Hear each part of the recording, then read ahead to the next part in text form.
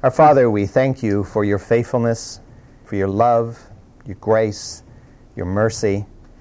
And Father, as we consider the times in which we live and the events which are transpiring, some of which are truly amazing and some of which are very ominous, Lord, we just know that you are the God of history, the God of the universe. Nothing is out of your control, and all is moving according to your great plan.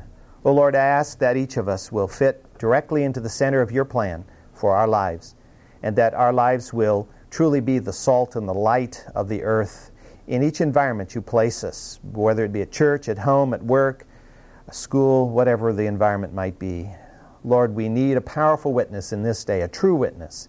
And even as we look at these passages of Scripture today, and we see the cultic nature of the people and the turning away from the ways of God and chasing after human invention, we just pray, Father, that this will serve as a powerful warning that we will stay true to you each and every day. We ask your blessing on this class hour and upon this premises, in every class and in the service that is concurrent, that your name will be exalted in Christ's name. Amen. As I begin this morning, I'd like to read a passage of Scripture from the 11th chapter of Hosea, the first 7 verses. This kind of sets a background, or a foreground, I guess I could say, for what we're looking at in the book of Judges. When Israel was a youth, I loved him. Out of Egypt I called my son. The more they called them, and the more they went from them, they kept sacrificing to the Baals and burning incense to idols. Yet it is I who taught Ephraim to walk, I who took them in my arms. But they did not know that I healed them. I led them with cords of a man and with bonds of love. And I became to them as one who lifts the yoke from their jaws. And I bent down and fed them. But they will not return to the land of Egypt, but Assyria, he will be their king, because they refuse to return to me. And the sword will whirl against their cities, and will demolish their gate bars, and consume them because of their counsels. So my people are bent on turning from me, though they call them to the one on high. None at all exalts him. This passage is one of many passages that you'll find in Hosea. You'll find some parallels in Isaiah and Jeremiah and several of the other prophets that speak to the decadence of Israel and the fact that Israel turned from serving the true and the living God to chase after gods that were not God. And as we look at the book of Judges today, and we're going to be studying about a man by the name of Micah, and the 17th chapter, then we move into the 18th chapter, we see how that impacts particularly one portion of the tribe, one tribe of Israel, the tribe of Dan, and then how that will ultimately impact the whole of Israel. Most of us know the old adage that one rotten apple spoils the whole bunch. And that seems to be true in the area of spirituality. It seems that once a spiritual infection gets in, it spreads. And of course, the only way it can be stopped is usually by surgery, by God himself. And that is ultimately what he does time and time again, and we read about that in the Old Testament. But as we come back now to the 17th chapter of Judges, where we are studying today, I want us to understand that what is going on in the 17th chapter of Judges is helping us to understand the reason why that passage was spoken in Hosea, and many other parallel passages were spoken by the prophet Jeremiah, the prophet Isaiah, and by others. So let me read this morning from the 17th chapter of the book of Judges. Now there was a man of the hill country of Ephraim, whose name was Micah. And he said to his mother, "The 1,100 pieces of silver which were taken from you, about which you uttered a curse in my hearing, behold, the silver is with me. I took it." And his mother said, "Blessed be my son by the Lord." Then he returned the 1,100 pieces of silver to his mother, and his mother said, "I wholly dedicate the silver from my hand to the Lord, for my son to make a graven image and a molten image. Now therefore I return them to you." So when he returned the silver to his mother took 200 pieces of silver and gave them to the silversmith, who made them into a graven image and a molten image, and they were in the house of Micah. And the man Micah had a shrine, and he made an ephod and household gods and consecrated one of his sons so that he might become a priest. In those days, there was no king in Israel. Every man did what was right in his own eyes. It's pretty horrible stuff. And as we look through the 17th and the 18th chapters, we're going to discover the parallels to today. I mean, we have this same kind of an infection going on in the church in America and around the world as we see it even here. We're told nothing, really, about the background or the lineage of this man, Micah. One of the interesting things about this is the meaning of the name Micah. It's a very short word, and of course, almost every word, every name that ends in Yah or Ah has God's name in it. And what this name Micah means is, who is like Yahweh? Who is like God? Which is a wonderful name. But this man prostitutes that name in a horrible, horrible way. He lives in the hill country of Ephraim. We're not told what tribe he's from, but since he lives in the hill country of Ephraim, we assume that he was probably an Ephraimite. Let me just again point out the region we're talking about. We're going to be focusing again back in the Sorek Valley, particularly in chapter 18, because chapter 18 deals with the tribe of Dan again, from which Samson came. And we're going to be seeing that a portion of that tribe is going to move way, way up here to the north. But right now we're dealing with the hill country of Ephraim, which is this region right in here. We don't know exactly where because no town is mentioned. So somewhere in this hill country region right through here is the setting for this particular event as you see it here in the 17th chapter of Judges. What we're told is that he had stolen 1,100 pieces of silver, shekels of silver, from his mother. Now his mother had not known who had stolen the shekels, and in those days you didn't have a police force to call. Hey, I've had 1,100 pieces of silver stolen from me. Come out here and get fingerprints and see what you can find. No. We're living in a time in Israel when there is no police. There's no army. It's a theocratic form of government. And so she does the only thing she knows what to do, and that is she gives a curse. She says, "Cursed be the person who has stolen these 1,100 shekels." And we don't know what the curse entailed altogether.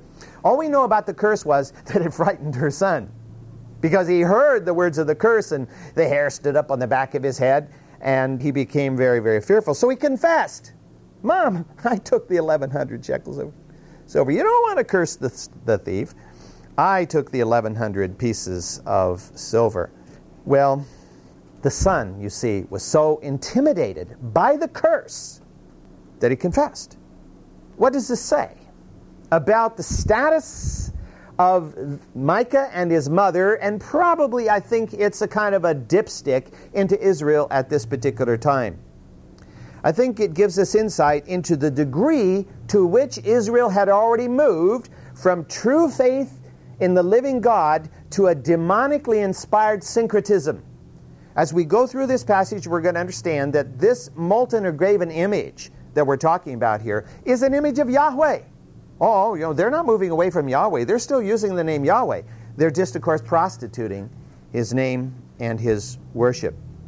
So the whole story that we're reading about here in the 17th and in the 18th chapter of the book of Judges is shot through with what I see as diabolical values which have been whitewashed with religiosity. And if that doesn't speak to the day in which we live, I don't know what does. Where all kinds of things are happening in this country, and even within some of the churches, which are whitewashed with Christianity, but are diabolical at their source. The curse that Micah's mother had uttered was supposedly counteracted by a blessing. She finds out that it is her son that has taken the money, so she immediately withdraws the curse and says, "Blessed be my son by Yahweh." Blessed be my son by Yahweh. He was the worst kind of a thief. He had stolen from his own mother. I mean, how worse can a thief get than to steal from his own mother? And yet when he confesses, his mother immediately gathers him in and says, "Oh, blessed be my son." But when the money is returned, notice what she does. one of the thoughts that went through my mind was, why was she so concerned about the loss of the 1,100 pieces of silver if she's going to immediately turn it around and dedicate it to some shrine? But what's important here is that when the money comes back, she demonstrates an ignorance or possibly a disdain for the most basic teachings of God, which had been promulgated in Israel, which were written on the stones that were in the Ark of the Covenant, in which they were told not to make graven images. And she has said to her son to take 200 shekels of this silver and to make a molten image of Yahweh. Now, this has happened, of course, before and will yet happen again. And as you look down through the history of Israel, you discover that they made a molten image one time in the past, in the days of Mount Sinai, and they will yet again make molten images in the days of the King Jeroboam. And generally speaking, we assume, at least from those two, that whenever an image was made of Yahweh, it was probably a bull image, a calf of a male cow. Let me go back and read a passage that we read a few years back in Exodus chapter 32. Exodus chapter 32, you know the context here, beginning at verse 1. Now when the people saw that Moses delayed to come down from the mountain, the people assembled about Aaron and said, "Come, make us a god who will go before us. As for this Moses, the man who brought us up from the land of Egypt, we don't know what's become of him." And Aaron said to them, "Tear off the gold rings which are in the ears of your wives, your sons, and your daughters, and bring them to me." Then all the people tore off the gold rings which were in their ears and brought them to Aaron. And he took them from their hand and fashioned it with a graving tool and made it into a molten calf. And they said, "This is your God, O Israel, who brought you up from the land of Egypt. This is your God, O Israel," meaning Yahweh. Now when Aaron saw this, he built an altar before it. And Aaron made a proclamation and said, "Tomorrow shall be a feast to Yahweh." So the next day they arose early and offered burnt offerings and brought peace offerings, and the people sat down to eat and drink and rose to play. Then the Lord spoke to Moses, "Go down at once, for your people, whom you brought up from the land of Egypt, have corrupted themselves. They have quickly turned aside from the way which I commanded them, for they have made a molten calf and have worshipped it and sacrificed to it and said, 'This is your God, O Israel, who brought you up from the land of Egypt.'" Why a calf? Why, of all the possible images, since God was never depicted in any form, why did they choose a calf? Well, when we looked at that passage way back, I think I emphasized the fact that they chose a calf because of all the common forms of divinity worshipped in the ancient Near Eastern world, the theme of the calf was most prevalent. Baal was worshipped as a calf. Many of the other divinities were worshipped as a calf. Hathor in Egypt was worshipped as a cow. And I've forgotten his name, but there was a male Egyptian deity who was worshipped as a bull. So they had experienced this in the past. And they experienced it when they came into the land. And so why not assume that their God could also be depicted with a calf or a bull? So it became just a common theme. And so I really believe that this graven or molten image, which has been made here, or will be made, is made into the form of a calf. 200 shekels, we're told, were used to make the image itself. The other 900 would be used to endow the shrine. And as we get into the latter part of the chapter, we discover how that endowment would be spent, at least in part. Now, 200 shekels of silver. How much silver are we talking about here? We're talking about roughly 2 kilograms of silver. Now, 2 kilograms of silver will not make a very large image. Silver is a very dense metal. And so we're talking about a pretty small image. So probably it was not a solid cast image. At that time, they probably didn't really understand how to make hollow cast images, which later would be very common. So it's probable that they made a wooden image and then hammered silver over the outside, because that was the common way that images were made in the ancient world. Now, we could say, well, we shouldn't be real hard on them because this is just an alternate way of worshiping God. Who's to say you have to worship God a certain way? We can worship Him in a variety of ways. So if somebody wants to make an image, something just to give them a visual connection, like visualizing God, why not? Well, the problem was that in the Decalogue, the Ten Commandments, there is the second commandment. And it says, you shall not make for yourself any graven image. Any graven image. There was to be no graven images of any divinity, especially not of Yahweh. God has depicted Himself in the flesh, right? In Jesus Christ. But He has not depicted Himself in any other form. Micah's mother was blatantly ignoring the foundational teachings of Scripture. Indicated that what this did was to indicate the degree to which the Israelites had compromised with the Canaanite culture. And we see this compromise in the church in America everywhere. Just totally, compromise is coming in from every side. And I'll talk more about that when we deal with the 18th chapter of Judges, because it seems to be very fitting there. But we see this. I'd like to turn to a passage that gives a very, very powerful warning concerning this. It's in the book of Galatians, in the first chapter. Galatians chapter 1 at verse 6. Galatians was the very first of Paul's epistles. He wrote it to the people who lived in Central Asia Minor, which is, of course, not on this map. But Asia Minor is up over that way. Asia Minor is today called Turkey. Galatia was located in the heart of Asia Minor in a region that we now know today as Anatolia. They were called Galatians because they were Gauls. They were related to the Gauls that were stretched all the way across Europe and clear up into Ireland and Scotland and England. People who speak Gaelic today are descendants of the ancient Gauls, the ancient Celts, Gauls, all the same. And this was a branch of the Gauls who had invaded Asia Minor and were living at the time of Paul. And so Paul has established churches amongst them. You know them, Iconium, Lystra, Derbe. And here he's writing to them. This is, of course, after the initial contact had been made and the churches had been established. He says, I am amazed that you are so quickly deserting Him who called you by the grace of Christ for a different gospel, which is really not another, only there are some who are disturbing you and want to distort the gospel of Christ. But even though we or an angel from heaven, even if his name is Moroni, should preach to you a gospel contrary to that which we have preached to you, let him be accursed.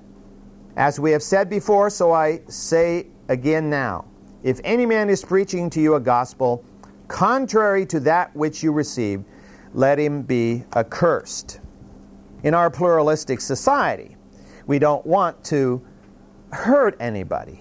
We want to be accommodating, but the Scripture is not accommodating.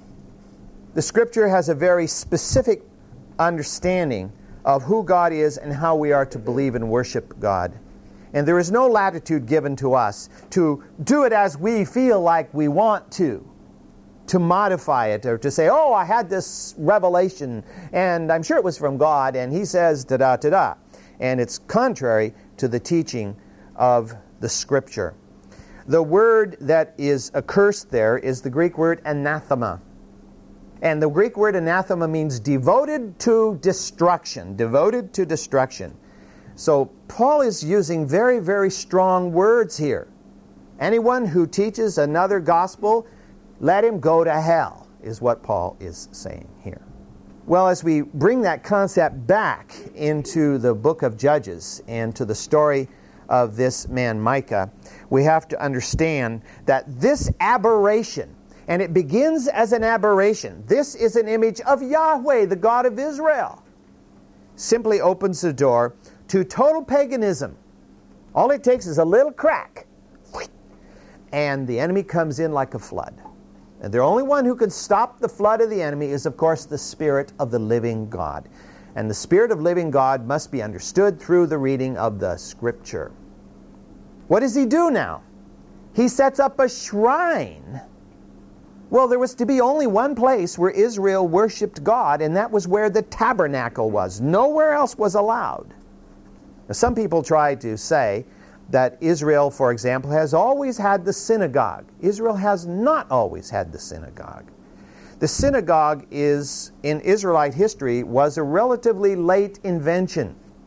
The synagogue didn't come until the Temple of Solomon was destroyed by the Babylonians. And the synagogue developed in Babylon. I'm not saying there's anything wrong with the synagogue. I'm simply saying that Israel did not have synagogues or houses of prayer prior to that time.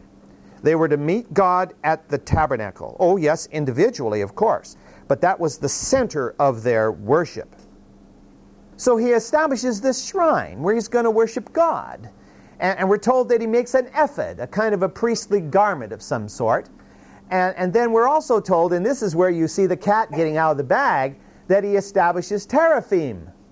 Teraphim. Teraphim are like the ancient Roman Lares and Penates. Every home in the ancient Roman world had its little God corner. And you had a little shelf, and you had your little Lares and Penates, which were little tiny images, made in various forms out of various types of materials. They were your household gods, and they brought blessing on your home. And so you always gave little offerings to the Lares and Penates, and if you were going to move from this house to another house, you always transported your Lares and Penates into the new house before you went there, because that would kind of clean up the environment for you so you could move in and be blessed in your new home. I mean, we're talking about paganism here. The teraphim are pagan. Remember what happened when Jacob fled from Padan Aram with his wives and his family, and wife Rachel carried off her father's teraphim. And the father came trucking after him, trying to find them, and eventually they were buried because they did not represent true faith. Well, obviously this man, Micah, is very superstitious. And he has degraded Yahweh to the level of these household gods.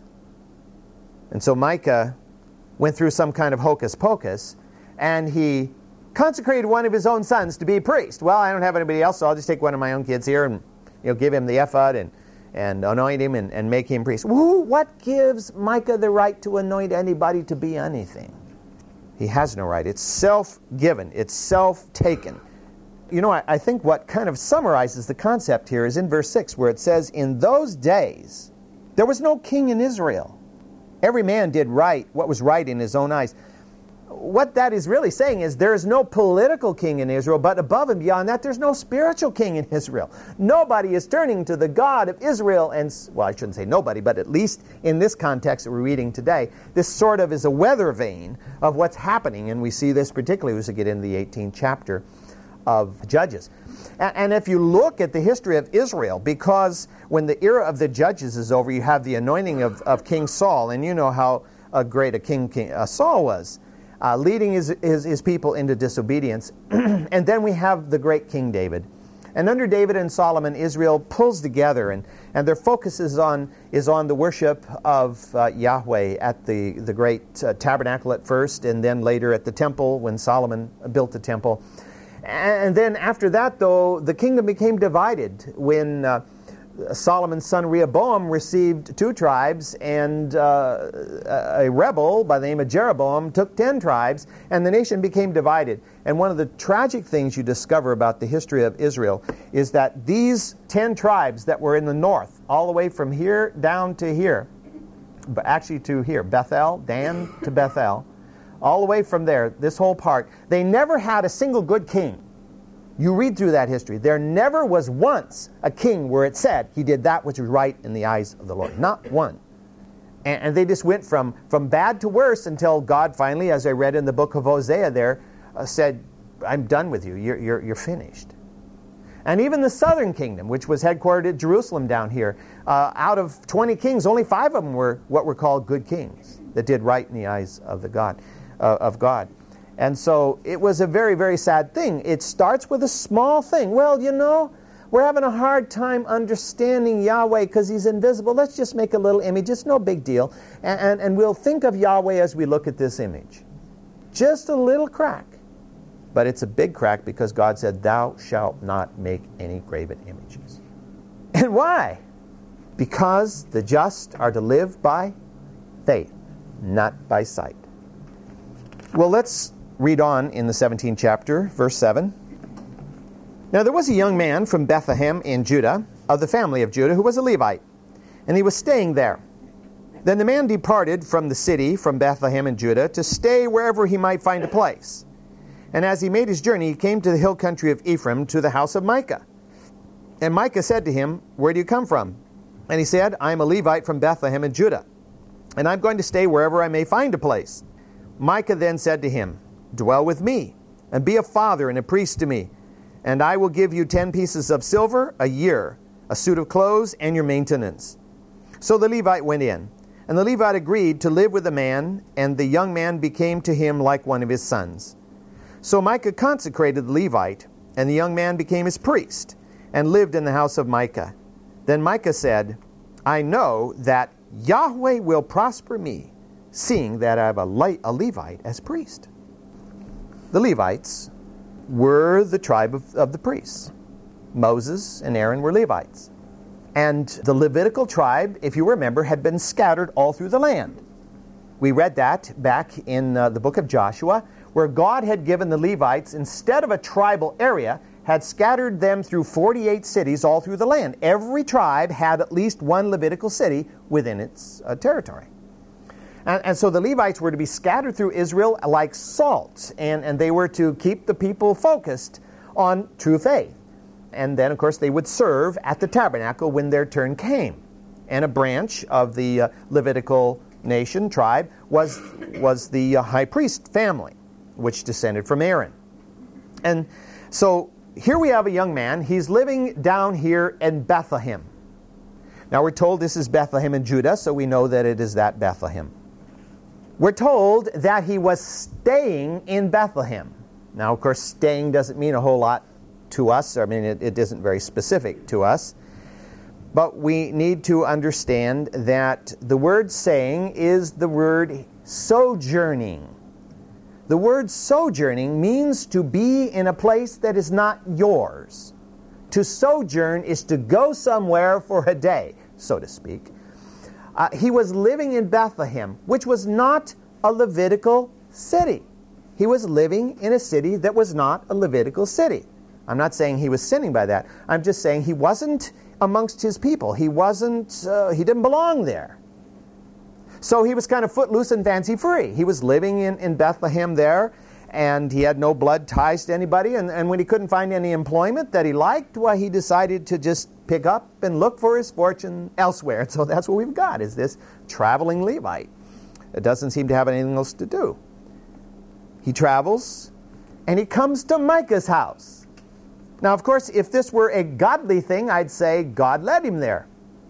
But since it is not a godly thing, I'll leave to your imagination as to whom led him there.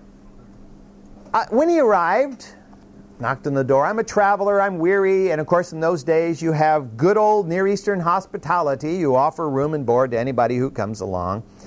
And so he offers this guy lodging. Micah offers this Levite lodging. We'll find out in the 18th chapter the Levite's name is Jonathan. It suddenly dawns upon Micah as he's talking to this man, and he's saying, "Now who are you and why are you here?" "Well, I'm a Levite and I'm currently unemployed."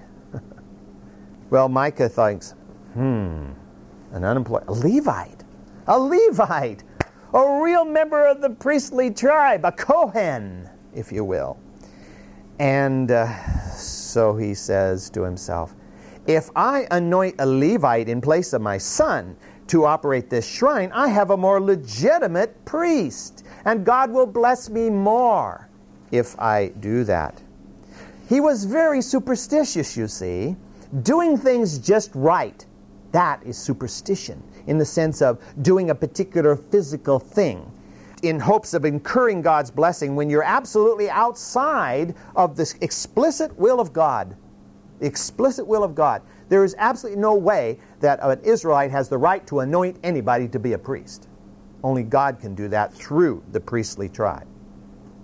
So he thinks, well, I'm going to have more effective worship here at this shrine. God's going to look upon me with greater favor if I have a genuine Levite, somebody who is born into religious leadership. Now he refers to the young man as father. and later on calls him a son. Well, you think, wait a minute, is this guy getting himself mixed up or what? Well, we have to understand that he refers to him as a father in an honorary sense, just like if you're familiar with the Catholic Church, they refer to the priest as father. They're not talking about him being their blood father, of course. It's an honorary title, and so he's giving to this young man the honorary title here. He actually is going to fit into Micah's household as if he were an adopted son. We're told that in this passage. And he offers him a contract. He says, you be my priest, and I will give you 10 pieces of it. Pieces is implied there. It just says 10 silver in the Hebrew. So we're looking at 10 pieces, probably shekels of silver. We're looking at room and board and clothing.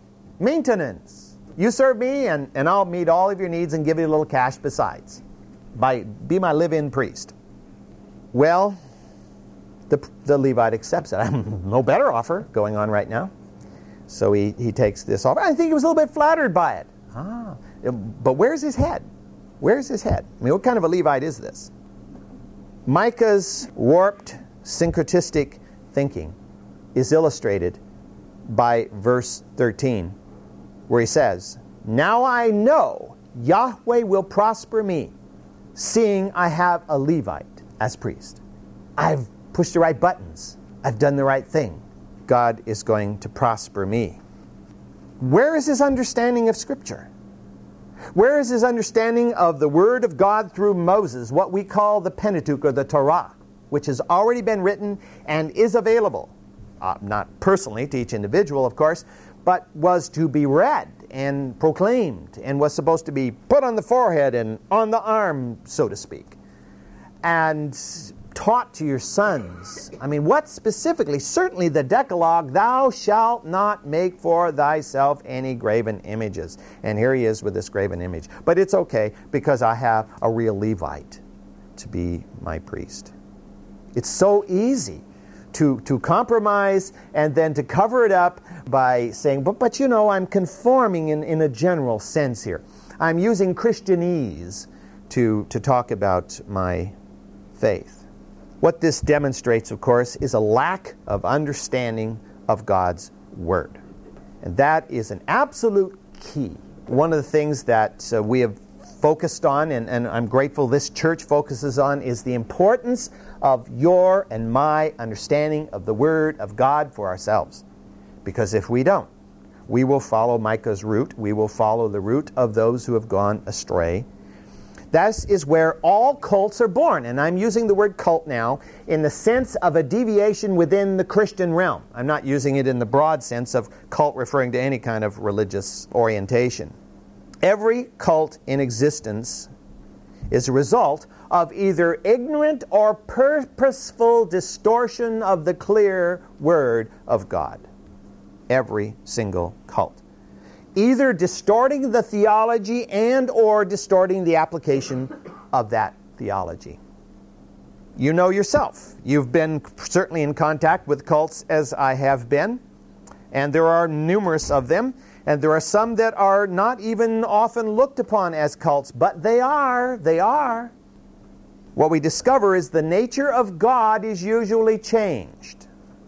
He becomes either narrow and judgmental, and if you're not inside this narrow little cult or narrow little area of belief as defined by this group, then you have no hope whatsoever. And look at these cultic concepts. There are some denominations within Christianity which aren't really cults, but they have cultic tendencies. If you are not baptized within this specific denomination, you're not a believer. If you don't practice a certain kind of religious expression, you're not a true believer. Those are cultic tendencies. Then, of course, there's the other extreme, where all are acceptable. Nobody is outside of God's grace. We're all going to get there. We may go by different routes, but we're all going to get there. And I've told you that I live next door to such a person. In virtually every case, you look at the cults. Those which are clearly cults, like Mormonism or Jehovah's Witness or whatever it might be, and you look at the other groups that are, they're not really true full cults yet, but they have cultic tendencies.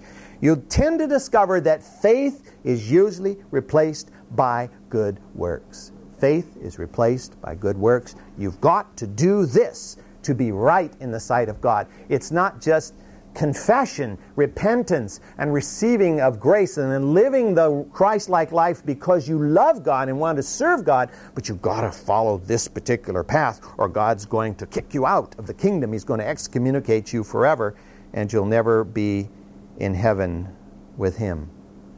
It's very logical, very logical.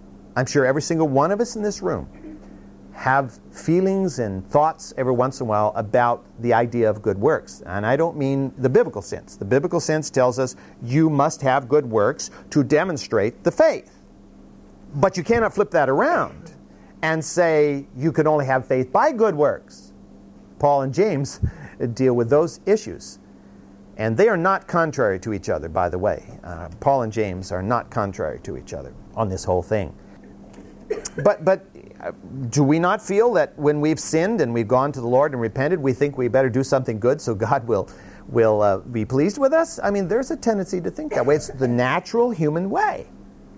Again, it reminds me of the song that I've mentioned to you before, and you all know it so well, that, folks are dumb where I come from.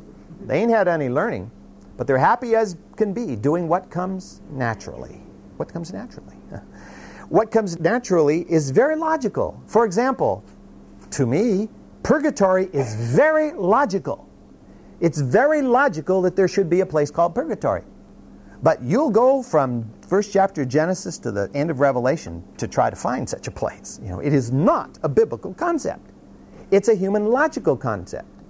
And I can understand it, but it happens to be false.